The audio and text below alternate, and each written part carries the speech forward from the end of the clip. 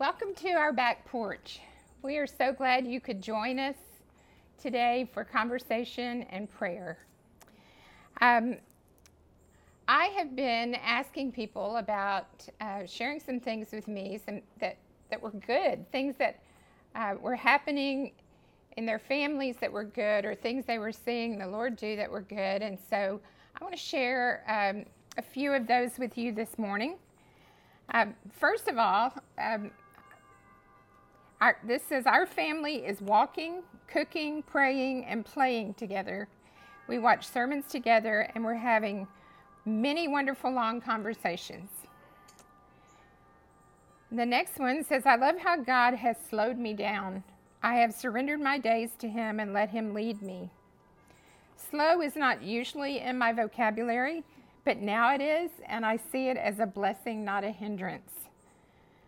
I can agree with that.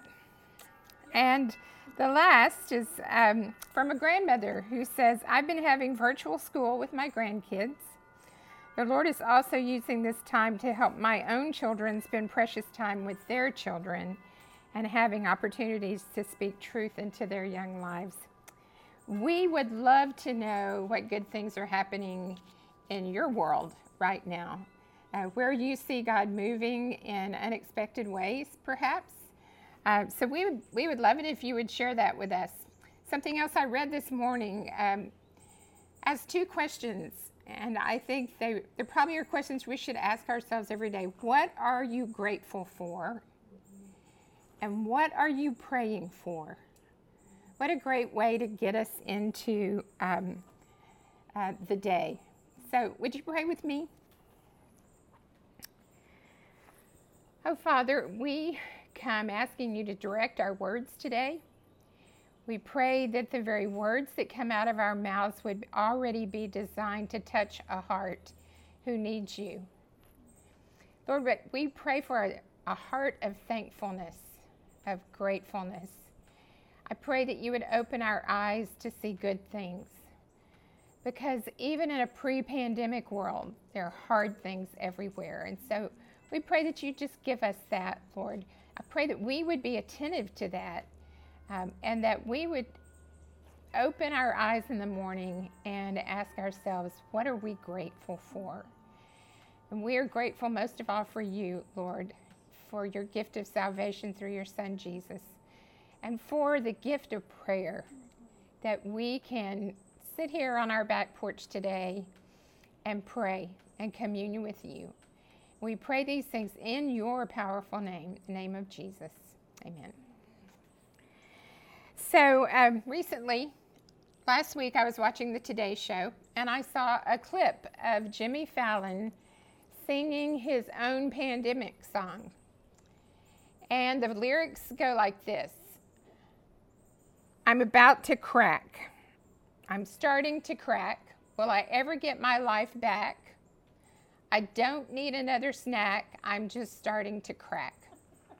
And though there are many awesome things going on in families these days, I have also heard from many who are facing that same sentiment, that I feel like I'm starting to crack. These are crazy days. We've never lived through a global pandemic before. We don't know how to do that. I personally love going to Target just for fun, maybe not to shop. And these days, I don't even want to go to Target. And that is a new problem for me. Possibly not a big problem, but it's a new problem. But seriously, the things that are going on in this world impact us in many ways. But even more than the physical and mental impact that it has on us, it has an impact on our souls. Our souls are weary and wounded. And some of us don't know what to do with what we're feeling. And some of us choose not to feel. Some of us simply deny feeling. And so we want today to begin a conversation with you about soul care. So a couple weeks ago, we talked about the names of God, and these are just names that help us to remember who God is and who he wants to be in our lives. And one of the names that we discussed was Jehovah Ra, which means the Lord is my shepherd. And Psalm 23 is the verse that most of you know. It says, "The Lord is my shepherd. He gives me all that I need. He restores my soul." God wants to restore our souls. And when he does, he renews our strength, he soothes our fears, and he makes us whole again. But will we allow him to do that? That's the question. John Eldredge says, God wants to come to us and restore our lives. He really does. But if our soul is not well, it's almost impossible to receive him. Dry, scorched ground can't absorb the very rain it needs. Some of us our souls are like that dry, scorched ground. We are just in need of nourishment and refreshment. And so our topic today is about how to do that, how to help you do that. So in John 7:3, we have a promise. It says, rivers of living water will flow from their hearts. So let's just take another minute to pray. Father, we come before you and we just acknowledge that there are places in each and every one of our souls that are dry, that are empty, and that are just so desperately in need of you and your refreshment and your rain and your water. God, we ask you just to help us to receive from you the restoration and renewing that we need. Lord, we just submit to that. God, we ask for your help. We just humble ourselves before you. God, help us to enjoy the fruits of happy souls. We thank you, God, that is your promise, that we can have happy souls. We can have the fruits of happy souls. Lord, help us to receive more of you. Help us just to slow down and take time and be thoughtful about having more of you in our lives.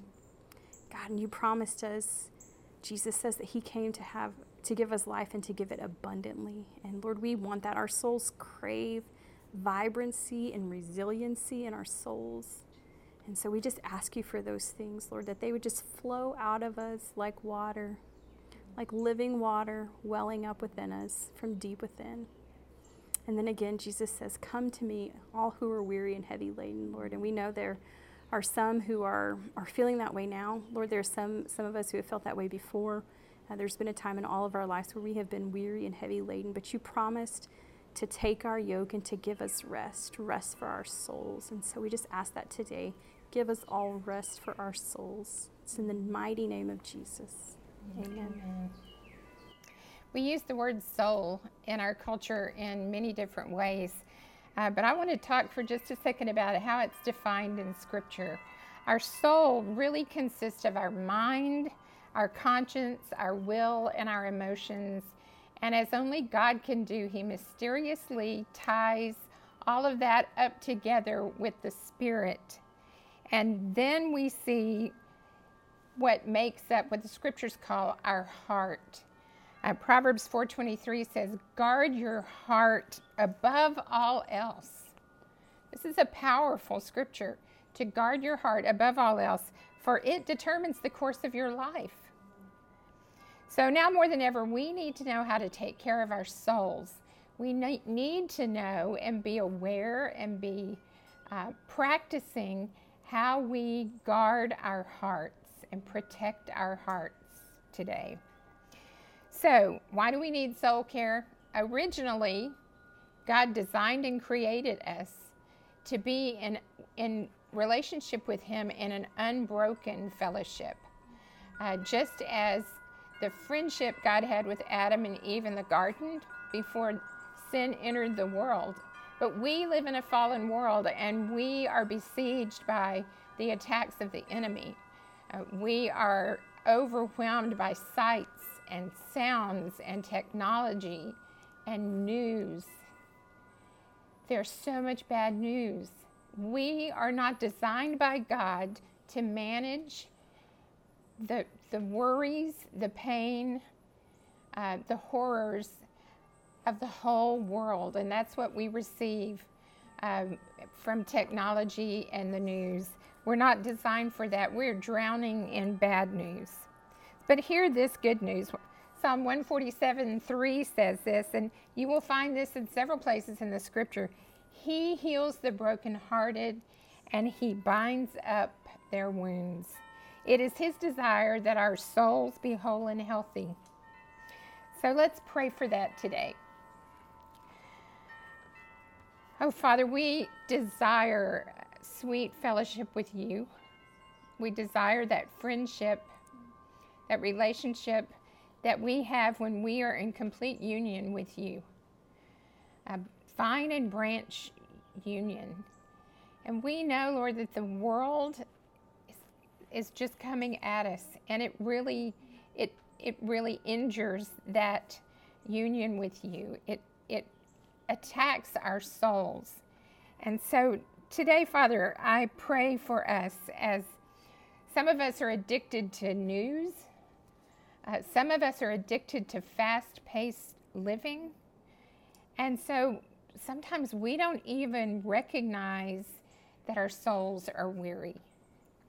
We can't even feel it. We're almost numb. So Lord, I pray that you would help us to be thirsty for those springs of living water that Tanya just read about.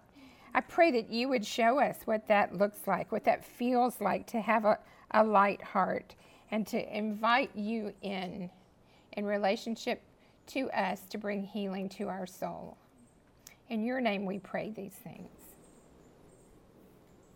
So what is soul care? It's a rhythm of actively doing things that renew, refresh, and heal our souls.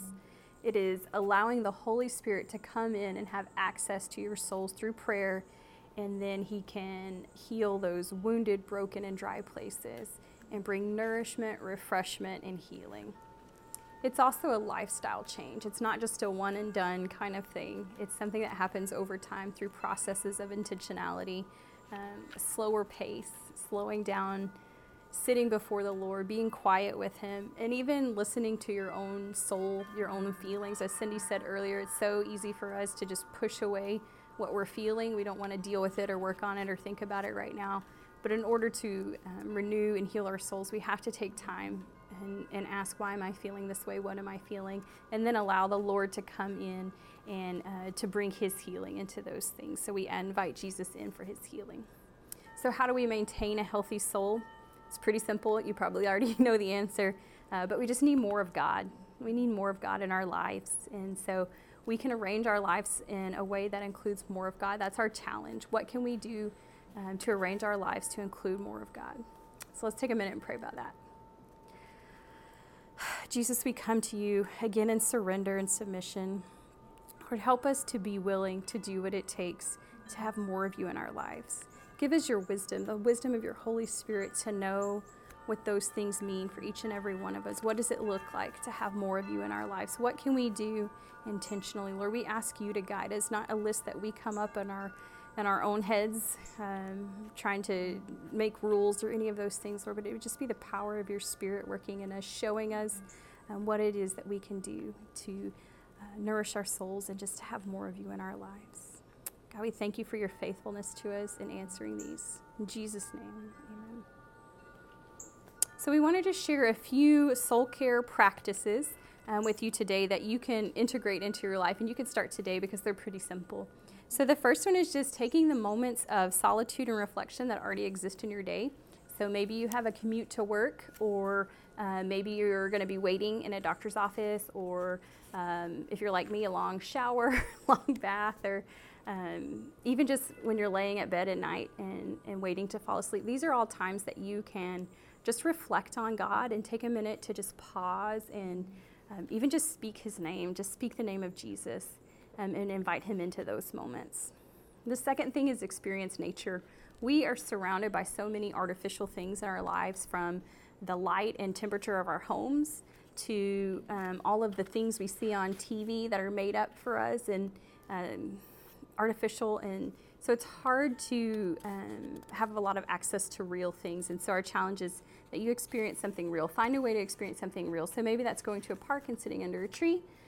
Maybe that's walking barefoot in the grass and just feeling it between your toes, or literally stopping to smell the roses or flowers and examine them, and then during all these things, just speak to God and allow him to speak to you through those things. Beauty is healing, so slow down and allow the beauty of nature to heal your soul. The third thing is to keep your eyes open and your heart open and be expectant for God moments or God appointments. And in those times, just ask God what he wants to say to you in those moments and how he might want to use you in those moments. So just listen for that pricking of the Holy Spirit. Mm-hmm. And number 4 won't be a surprise to you because we've already said it several times, but slow down. The fast pace of this life pulls us away from the Lord.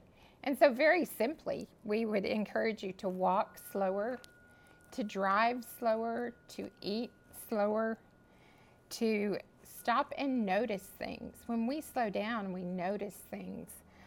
To pause, to just stop, and then listen, because that's where you'll find God.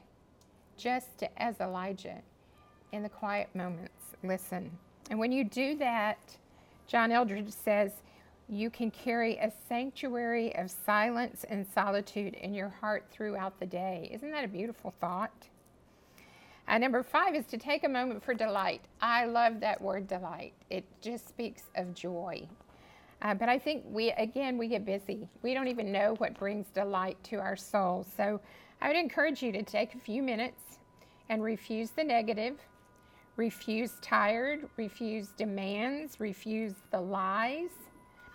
Find delight. Decide what it is.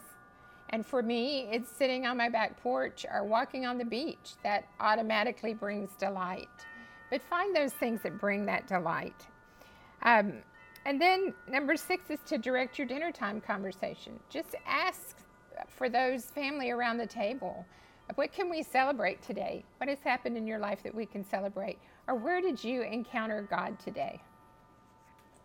And number 7 is to use and carry your real Bible. Now, I love my Bible app. I use it a lot. But there is nothing like picking up your Bible and reading the word from your Bible. Again, it's the real, picking up that Bible. And so use your Bible a little more. Pick it up, use it in the morning, or take it with you. Number 8 is to change the filter of how you judge your day, not through the lens of productivity or efficiency, but through the lens of God is my Father. What is he doing in me? So this convicted me today. I was actually just listening to a podcast this morning on my walk, and they said this, and I do that a lot. I say, oh yeah, I had a good day. It was really productive. And especially my personality, but the culture around us really pushes that kind of mentality of how productive we are, dictates our success or unsuccess. And so just change your mindset from that. At the end of the day, say, yeah, I had a good day. The Lord really used me, or the Lord spoke to me, or I got a lot of rest and quiet time with the Lord, and just change those things in how you judge your day. Number 9, you all know is coming, but probably aren't going to like, but it's turn off technology. I know this seems really hard, probably impossible, but start small, maybe just a few minutes at a time where you just kind of step away from your technology and get outside or do something with your family or do something by yourself, whatever it is. Number 10 kind of goes along with that, and it's learn to have a listening lifestyle. So we are just so overwhelmed by distractions and things that are competing voices in the world around us. As Cindy was saying, we're just so overwhelmed with news and information all the time. Everywhere you go, whether you're hearing it or reading it or whatever, there's information everywhere. So it's really hard to get away from that into silence and solitude. That's kind of a lost art for us today, is silence and solitude. And I know it can be scary. It was scary for me at first to just sit quietly with my thoughts, with no music or TV or anything in the background. But it's so good and so refreshing for our souls. So even if you just start again with 2 minutes a day where you just sit quietly by yourself in a room with no noise and just listen for the Lord's voice and see what he says to you. Number 11 is should be pretty simple, but it's hard as well. When you're tired, rest.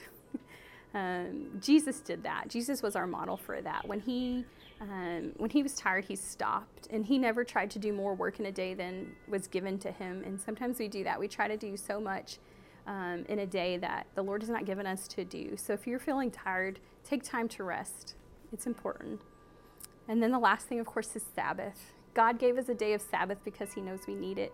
He knows it's good for our souls and nourishing for our souls. So most of the people watching, that's going to be on Sunday for you, but for some of us it can't be. So choose any 24-hour period where you can just step away from work for a little while, where you can spend time delighting, where you can spend time contemplating and resting and getting ready and renewing yourself for the week ahead. So now we ask you the question, how hungry are you to live in a place where your soul is nourished and well cared for? I hope that this conversation has just begun to stir that in you.